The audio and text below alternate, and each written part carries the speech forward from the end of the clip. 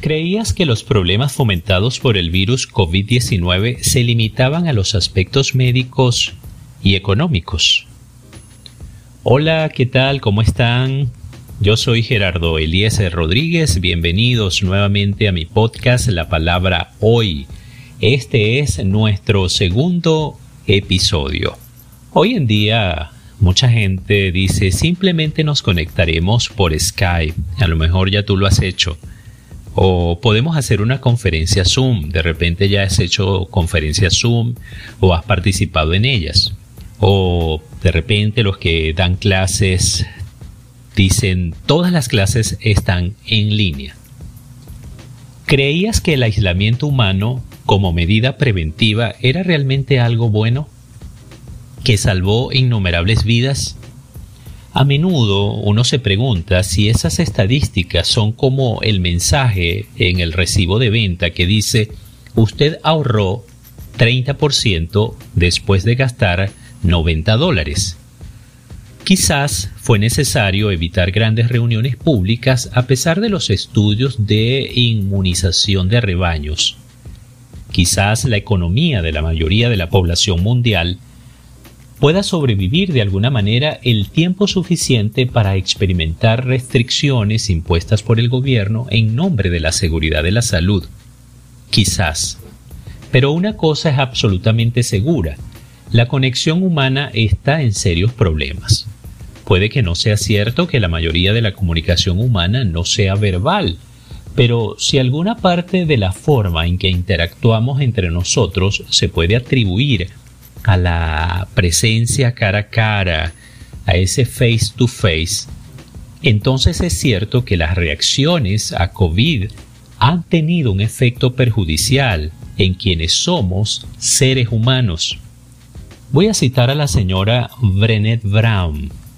Ella señaló lo siguiente, cito, tecnología se ha convertido en una especie de impostor para la conexión. Cierro la cita. Realmente no nos conectamos a través de la tecnología. Solo nos conectamos en todas las formas que importan cuando estamos presentes el uno al otro. Es decir, cuando estamos totalmente presentes. Eso quiere decir que estamos presentes en cuerpo, en mente y en espíritu. Lo que el COVID ha hecho a la humanidad no puede evaluarse solo en términos de las consecuencias físicas y económicas, que ya sabemos que son bastante desastrosas. La reacción a COVID ha engendrado un trastorno mental. Los seres humanos están conectados para la conexión, estamos cableados para la conexión. Esas son palabras también de la señora Brown. Y por primera vez en el mundo moderno nos vemos obligados a cortar esas conexiones, es decir, hacer algo así como ser menos que humanos. Por supuesto, nadie habla de COVID como un trastorno mental. De hecho, las respuestas COVID en realidad están respaldadas por un mito cultural subyacente que es el mito de la autosuficiencia. Una de las mayores barreras para la conexión es la importancia cultural que le damos a hazlo solo. De alguna manera hemos llegado a equiparar el éxito con no necesitar a nadie. Muchos de nosotros estamos dispuestos a extender una mano amiga, pero somos muy reacios a buscar ayuda cuando la necesitamos nosotros mismos. Eso también es de la señora Brown. Si la evaluación de Brown era cierta cuando la escribió hace una década, se expande exponencialmente en un mundo donde se le dice que tenga miedo de estar con otras personas. La autosuficiencia se ha convertido en algo más que un objetivo. Ahora es una necesidad. El miedo COVID es el racional aceptado para ayudar a ese distanciamiento social. Por favor, no vengas a visitarme en persona, decimos eso. Eso está demasiado cerca. Podríamos morir. Aléjate, 2 metros de distancia de mí. El trabajo de la señora Brown en la conexión es sumamente importante si vamos a comprender el verdadero peligro de las respuestas al COVID-19. Ella define la conexión como la energía que existe entre las personas cuando se sienten vistas, escuchadas y valoradas, cuando pueden dar y recibir sin ningún juicio y cuando obtienen sustento y fuerza de esa relación. ¡Wow!